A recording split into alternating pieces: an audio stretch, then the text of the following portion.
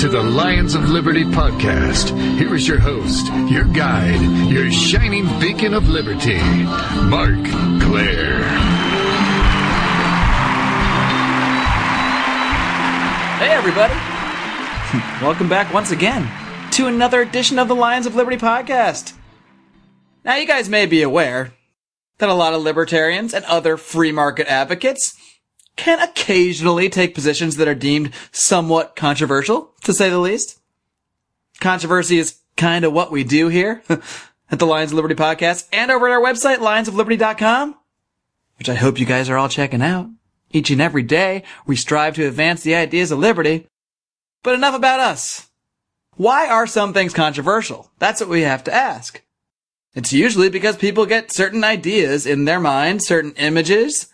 They prejudge about a concept without necessarily looking deeper into it.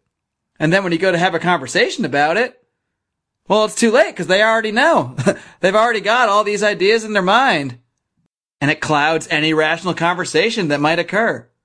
Now, one thing we often hear about, one of the quote-unquote evils of capitalism, as they say, is that of sweatshops. We hear the word sweatshops. I mean, right there in the term, sweat, we picture young kids sweating all day long, working hard, making low wages, in poor working conditions, for long hours, just so us fancy Westerners can get some nice new sneakers. How could anyone support such terrible things? Well, as economist Henry Hazlitt points out in his book, Economics in One Lesson, highly recommend it. When we come to talking about economics, there is the seen. There are certain things we see on the surface, but then there is also the unseen. There are other things at play that we might not be thinking about. And today we're going to look at a little bit of the unseen when it comes to sweatshops. And my guest today is an expert on the economics of sweatshops. He is the director of the Free Market Institute at Texas Tech University. He is also a senior fellow with the Independent Institute, as well as the North American editor of the Review of Austrian Economics. He's the author of several books, including his latest, Out of Poverty, Sweatshops in the Global Economy. Benjamin Powell, welcome to the Lions of Liberty podcast. Hey, Mark, good to be here. Thanks for having me. And thanks for coming on. I really appreciate it. Now, Ben, before we get into the subject of your book and discuss sweatshops, do you think you could give us just a quick overview of how you first became interested in free market economics and how that led you to your current position over at Texas Tech, starting the Free Market Institute? I guess I got interested in free market economics while I was an undergrad, not because I had any particular pro-market professor. I just liked the underlying logic of econ, but then I was at a seminar and they threw books at you and you answered questions like Milton Friedman's Capitalism and Freedom. So I read that, and then I found out Hayek was his colleague, read him, found out Mises was his teacher, read him, read a little Murray Rothbard, and next thing you know, I was headed to graduate school at George Mason to study Austrian economics, public choice, new institutional economic type stuff. I had taught at San Jose State in Suffolk since then, and just moved about a year ago to Texas Tech as they were founding a new free market institute, and it was a wonderful opportunity to promote free markets at a big school and try to turn this into one of the premier places to do free market economics in the country. Now, the word sweatshops is one that, well, undoubtedly invokes all sorts of images right off the bat before we even get to have a conversation about it. You know, you immediately think of 12-year-old kids being whipped and beaten and yelled at, slaving away all day long just to make all sorts of fancy new electronics and new sneakers for us overindulgent Westerners. Why did you decide this was a subject that really needed a little deeper economic analysis to really see what was really going on there and get through these kind of images that we all think of right off the bat? Yeah, so I think we have to be careful with that imagery, particularly when you bring up the whipped and beaten part. The vast majority of sweatshops are non-coercive in that they don't use violence to get their workers there. It's very rare to find instances of what I would call slave labor, where it's either the threat of violence from the company or their government that sends the workers to the sweatshop. Instead, these are places where workers choose to work, admittedly from a bad choice set, but still that choice has significance. And unfortunately, the imagery that comes with this often makes our hearts go in one direction when our heads really should be taking us in another. So it requires thinking through the economics of what's behind sweatshop employment to understanding what actions we can take that will help workers and which actions will harm them. I'm curious what you think about the word sweatshop itself. You do use it in the title of your book, but do you think that word off the bat is kind of one of the problems? Is it a misnomer at all, or do you think there is any legitimacy to that term sweatshop? Yeah, well, certainly it has negative connotations with people, and it's one that's, been around for more than 100 years in various forms. But, people use it to describe low-wage or at least manufacturing with wages much lower than what we would consider normal here in the United States or another developed country. And coupled with that, long working hours, poor working conditions, which could involve unhealthy or unsafe, or for that matter, hot working conditions, unpredictable hours, often legal mandates not being complied with in a particular country. That's the general bundle of things we get when we think of sweatshop. And this is the name that people have put on it, so I wasn't afraid to use it in the title of the book because, hey, that's what we're talking about. Now, Ben, I'm sure throughout your research on the subject, you've come across many of the common objections to sweatshops. So I just want to kind of play sort of anti-sweatshop devil's advocate here with you, run through some of those common objections and see what you have to say about them. Now, let's have fun, Mark. Now, firstly, sweatshop workers, they work extremely long hours, often with very little time off for very low pay. So how can this situation possibly be considered a good thing for the workers themselves? All right, this is the very basic part of it. You're right, Mark. These things, of course, we can aspire to have these people have higher standards of living with shorter hours and better pay. But we have to think about what came before it. The history of the world is one of poverty. We live in a privileged country at a privileged level of development by historical standards right now. And unfortunately, not all areas of the world have yet become wealthy and developed. And so for these workers, it's the poverty that existed prior to sweatshops coming there that is the norm. And these sweatshops, although the working standards are bad by our standards, they're an improvement from what existed in these countries beforehand, and that is why the sweatshop workers choose to work there. And in fact, when we look at our own history, in particular, actually, where I grew up in New England. I went to college at University of Massachusetts at Lowell, and I grew up in what was known as the Shoe City of Haverhill, Massachusetts. This is where our Industrial Revolution took place. And if we look at what the working conditions and wages were like in the 19th century United States while we were going through it, it's exactly what we see in these foreign countries today that are poor. So sweatshops are a stage. So sweatshops are two things, actually. They're the least bad option for workers given their current constraints, and they're also part of the process that eventually brings higher living standards that get run of sweatshops. Ben, what about the children? Aren't children often found working in these sweatshops, working all day long when they could really just be at home or at school learning? Or what about kids that are working at such young ages in these places? Yeah, I have a chapter in the book, Mark, called Save the Children, actually. And yes, children often do work in sweatshops, just as they did, by the way, in the 19th century U.S. and Great Britain. But the point here is that the alternative that you just suggested, that they should be staying home or in school, isn't the alternative that these children face. Child labor is unfortunate, but it needs to come to an end through these countries becoming more productive and wealthier, not by legislative fiat or boycotts from the United States. When we look around the world, we find that children work in poorer countries. As countries become richer, child labor disappears. Get up to $11,000 per capita, and child labor is virtually gone. And really, it's in those countries that are under $5,000 per capita income where we see significant levels of child employment. Then the other myth associated with this is that if we got rid of their jobs in sweatshops, that they would go to some better alternative. The kids are working because their families are desperately poor and trying to feed, clothe, and shelter their families. If we took away their employment in factories, these children simply go to other sectors. In fact, in the countries where sweatshops locate, manufacturing is a teeny percentage of all child employment. Most of the children who work in these countries work in agriculture or domestic services, both places where remunerative returns from it are much lower than working in factories. And in fact, actually, injury rates or working conditions certainly aren't better in agriculture. Children injury rates are higher there than they are in manufacturing. So simply put, if we take the sweatshop jobs away prior to the growth occurring in these countries, we just displace kids and put them into worse circumstances. All right, Ben, well, let's say I do buy your premise that the sweatshop might be a better situation than, whatever they might be doing, working in a field or whatever that they might be up to if they weren't working in the sweatshop. But what about the fact that these sweatshops just simply do not pay their workers enough to meet their basic needs? If this kid is there slaving away, I don't want to use the word slave, but since he's there voluntarily, but if this kid is there working all day long and he doesn't even make enough to feed himself or his family, how is this still considered a good thing? Well, we have to understand the economics behind wage determination. This is true whether we're talking about a job in the United States or a job in a sweatshop. The upper bound of compensation is going to be the worker's marginal productivity. Sorry, that's a little econ speaky, but basically how much that employee contributes to the firm's bottom line. If they can create $1 an hour worth of value, that's the maximum amount an employer is willing to pay them. Of course, an employer would like to pay them nothing and take the entire dollar per hour in profit, say. But the bottom, the minimum that a wage can be, is whatever the worker's next best alternative is.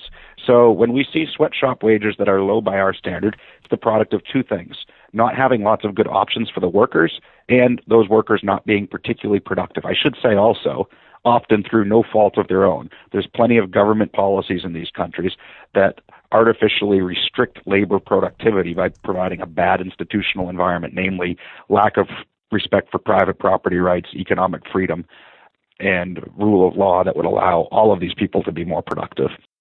But if we're going to talk about raising their wages, we have to be talking about doing things that would influence one of these two bounds. Either make the workers more productive or give them more opportunities. Sweatshops do both of these things. So if there's only one employer in town and it's just Nike, and the alternative is subsistence agriculture and Nike, there's a big drop in that lower bound. But when Nike and Reebok are both in town bidding, then it's going to push employee compensation up towards their upper bound. And that's actually where the real game is, because when we look across countries, about 85% of the variation in wages can be explained by differences in worker productivity. So moving that upper bound, productivity, that's the big game. And what do we need? The proximate causes of higher standards of living, of higher productivity, are going to be technology, physical capital, human capital. Don't sweatshops actually bring some of this as part of the process of development? When going to poorer countries, they bring technology with them of new ways of doing things. They bring physical capital with them that they invest. And workers build skills on the job, at least relative to what they were doing before. So all three of these proximate causes of development occur. The upshot of this is that can happen much more quickly now than it used to. So the United States actually experienced a similar type of development. Where did we get our technology from?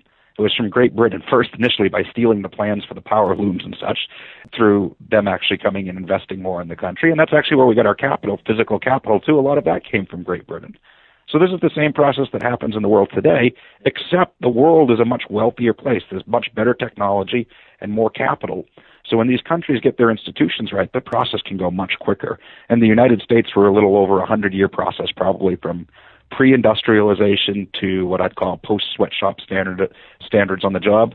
But look at the Asian tigers. If we look at the end of World War II, it's Taiwan, Singapore, Hong Kong, South Korea that we would consider our sweatshop countries. All of them had basically a pre-industrial standard of living. For them, in about a generation and a half, they went from pre-industrial to first world living standards. And it's because they got their institutions right and capital flowed in from around the world so their growth could happen that much quicker. And that's what we're seeing starting to go on in India, China, and other places today. What about the charge that working conditions in sweatshops are inherently unsafe? How can worker safety be ensured or guaranteed without, say, an OSHA-type organization in place that can really regulate working conditions? How are these sweatshops able to regulate worker safety, or is there just no safety whatsoever? Safety comes through the market process as well. So a firm is indifferent to compensating its employees through $1 of wages or $1 in other in-kind benefits. These could be any other number of working conditions you want to talk about. Vacation time, better health on the job, better safety on the job, more predictable working hours, whatever. To them, $1 of compensation is $1 of compensation is $1 of compensation. It's coming off their bottom line. With a slight caveat of, adjusting for productivity differences to some extent. A little bit of safety where a worker's not chopping their finger off or whatever makes them more productive. So they might actually bias towards it. But for the most part, $1 is $1 is $1. Who cares is the employee, just like we do. So we call this in economics compensating differentials. It's one reason why in the United States, it's the working conditions of garbage men that dictate that garbage men get paid more than other people with similar skill levels, because the job is less pleasant and less safe. Now, if you put yourself in the context of a very poor person in the third world, if you're trying to feed, clothe, shelter your family, you want the vast majority of your wages in money. As you become more productive and can get greater total compensation, then you start demanding more of your other compensation to come in the form of increased safety at work. And what we find when we look at the United States is that most of the things that we associate with workplace labor laws, they come into place after these are already de facto what's going on in the industry. Basically, competition already improved the working conditions, and laws later come in and just codify it. This is true whether we look at child labor, minimum wages, workplace safety. All of these things come when we're at a much higher level of development than what these poor countries are in today. I mean, our first child labor law by a state was in Massachusetts, and it prevented something like people under 12 from working more than 8 hours a day in a factory. It was hardly a restriction at all. Until 1938, we don't get national child labor standards, and it's no accident that in today's dollars, by that time, our income is up over $10,000 per capita, which roughly coincides with just about the income level that you see child labor disappear anyway. You mentioned OSHA. We didn't get OSHA until 1970 in the United States, when we had well over $20,000 per capita income at that time. And incidentally, injury rates had been on a massive decline in the United States well before OSHA, and since adopting OSHA, we don't see any increase in that rate of decline. It's our economic growth driving it, not some bureaucrats in Washington. So in short, I suppose in long, given how long I've been answering you, it's market forces drive higher safety in the workplace, not government regulation. Now, Ben, I'm a little confused. I thought that politicians were generally our leaders and they decided what was best for us and then they passed the laws and then it happened. But you seem to kind of be implying that the market just it tends to shape things on their own and politicians sort of come in afterwards and are just followers and kind of restating things that had already occurred. Is that where you're going with this? Well, the bumbling politicians like to get in the way and prevent the market process from doing lots of things. But in the case of these, they were unable to in the United States. So there were labor reform movements going back into the mid-19th century. In fact, you can find activist quotes at the time about the factories here that if you change the place of the quote, you could stick the exact same thing in the mouth of somebody talking about a third world sweatshop today. But the reality is they never actually got to push through any of the legislation because there were other business interests that lobbied against putting those things in until the businesses no longer needed to lobby against it because they already were forced by market forces to compensate workers that way. Unfortunately, what we have is people in the United States now who want to pass these laws and stick them on poorer countries because it will damage their competitiveness. The labor unions in the United States take up the cause of poor sweatshop workers, but they do it disingenuously because they understand that cheaper labor abroad is a substitute for more productive American labor, and that if they can price their competition out of the market through regulation, that it'll be better off for their already wealthy union members here in the U.S. So it's no accident that it's the wealthy countries that try to stick it to the developing countries when it comes to WTO meetings for the advocates of the labor standards. The poor countries understand that this stuff will destroy their development, so they try to keep it out of there. So are a lot of these kind of safety regulations that you see in more developed countries and that kind of thing, is this kind of just another example of crony capitalism, of big business protecting themselves from maybe a smaller business that might start up a quote-unquote sweatshop with much lower costs and start to compete with those bigger businesses? Well, I don't want to be too general about that in the context of being within an already developed country. Because, I mean, the fact of the matter is if you tried to open up a sweatshop in the United States today, even if there were no laws against paying 2 cents an hour and having high risk of injury at work, you wouldn't find any employees. So it's not our laws that are protecting people from that right now or preventing some startup from coming and competing on the margin.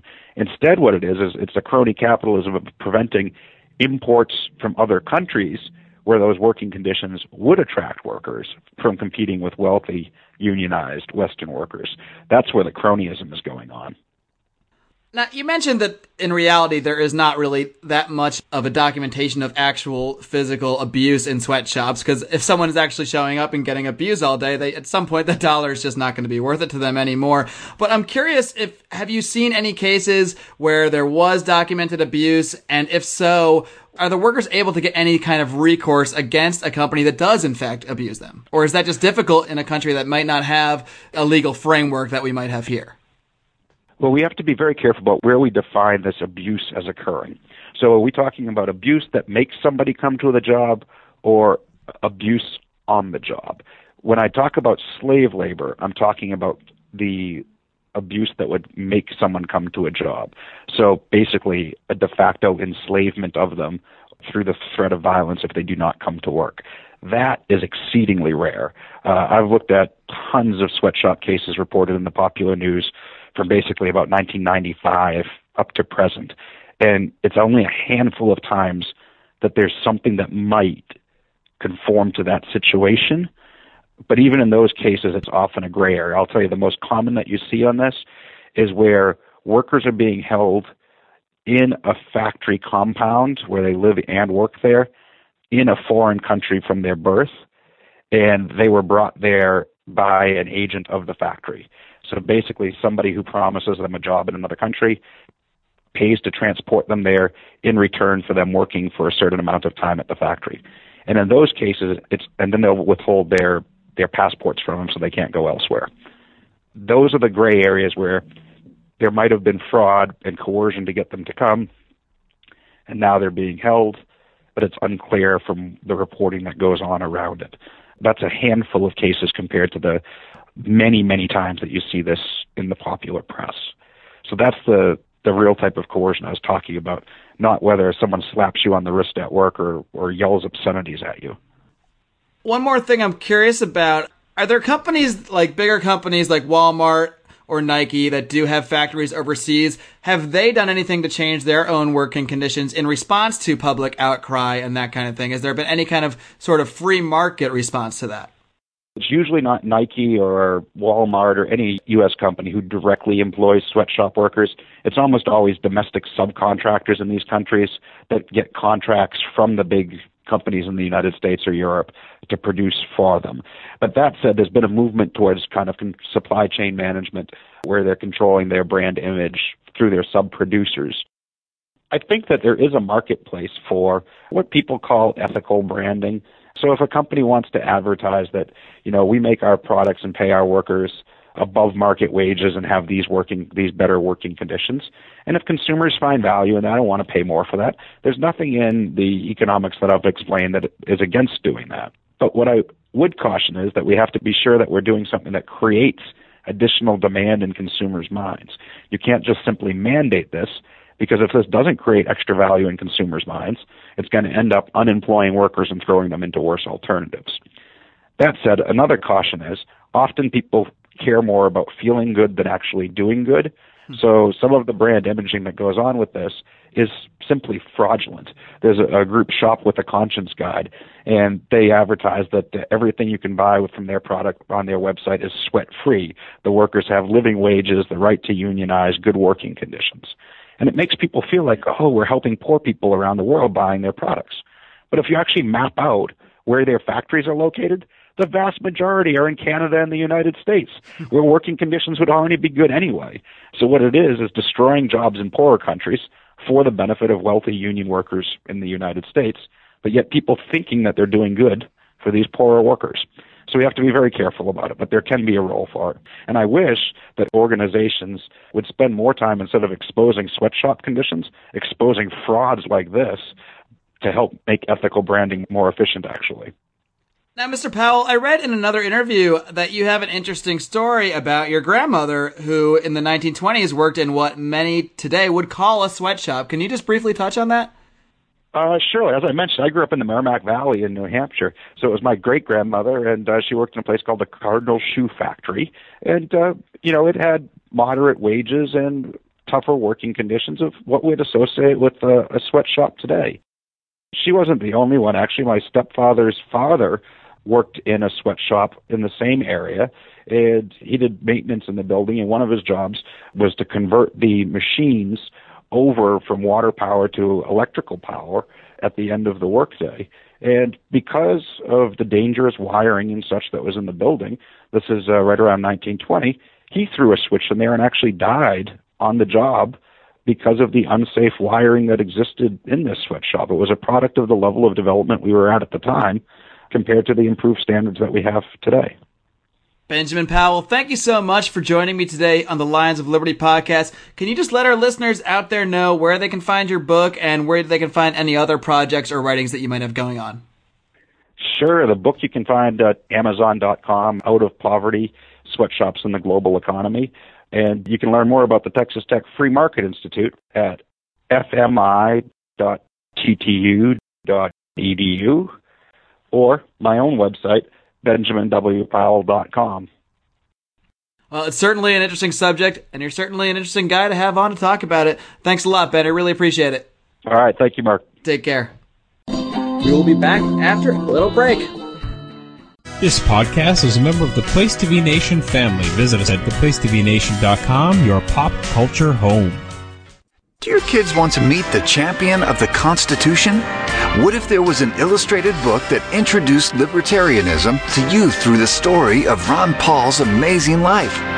What if this biography breaks down complex concepts like Austrian economic theory, the dangers of the Federal Reserve, blowback, and a non-interventionist foreign policy? What if I told you this book is real and available? What if I told you that school libraries accept donations?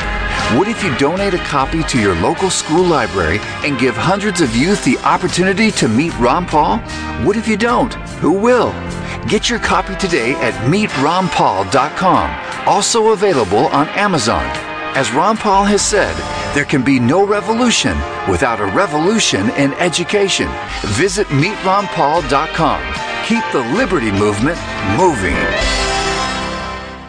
Agree to Disagree. Yeah, it's a radio show we have on thenewamericanmedia.com every single Friday at 4:30 p.m. Pacific.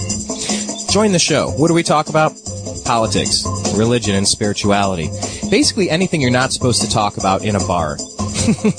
You're not supposed to have these conversations inside of a bar, but we have them every single Friday at 4:30 p.m. Pacific on thenewamericanmedia.com. Join the show, offer your opinion, and let's agree to disagree, but let's have a good conversation. This is Glenn Jacobs, and you're listening to the Lions of Liberty podcast. Here is your host, your guide, your shining beacon of liberty, Mark Claire.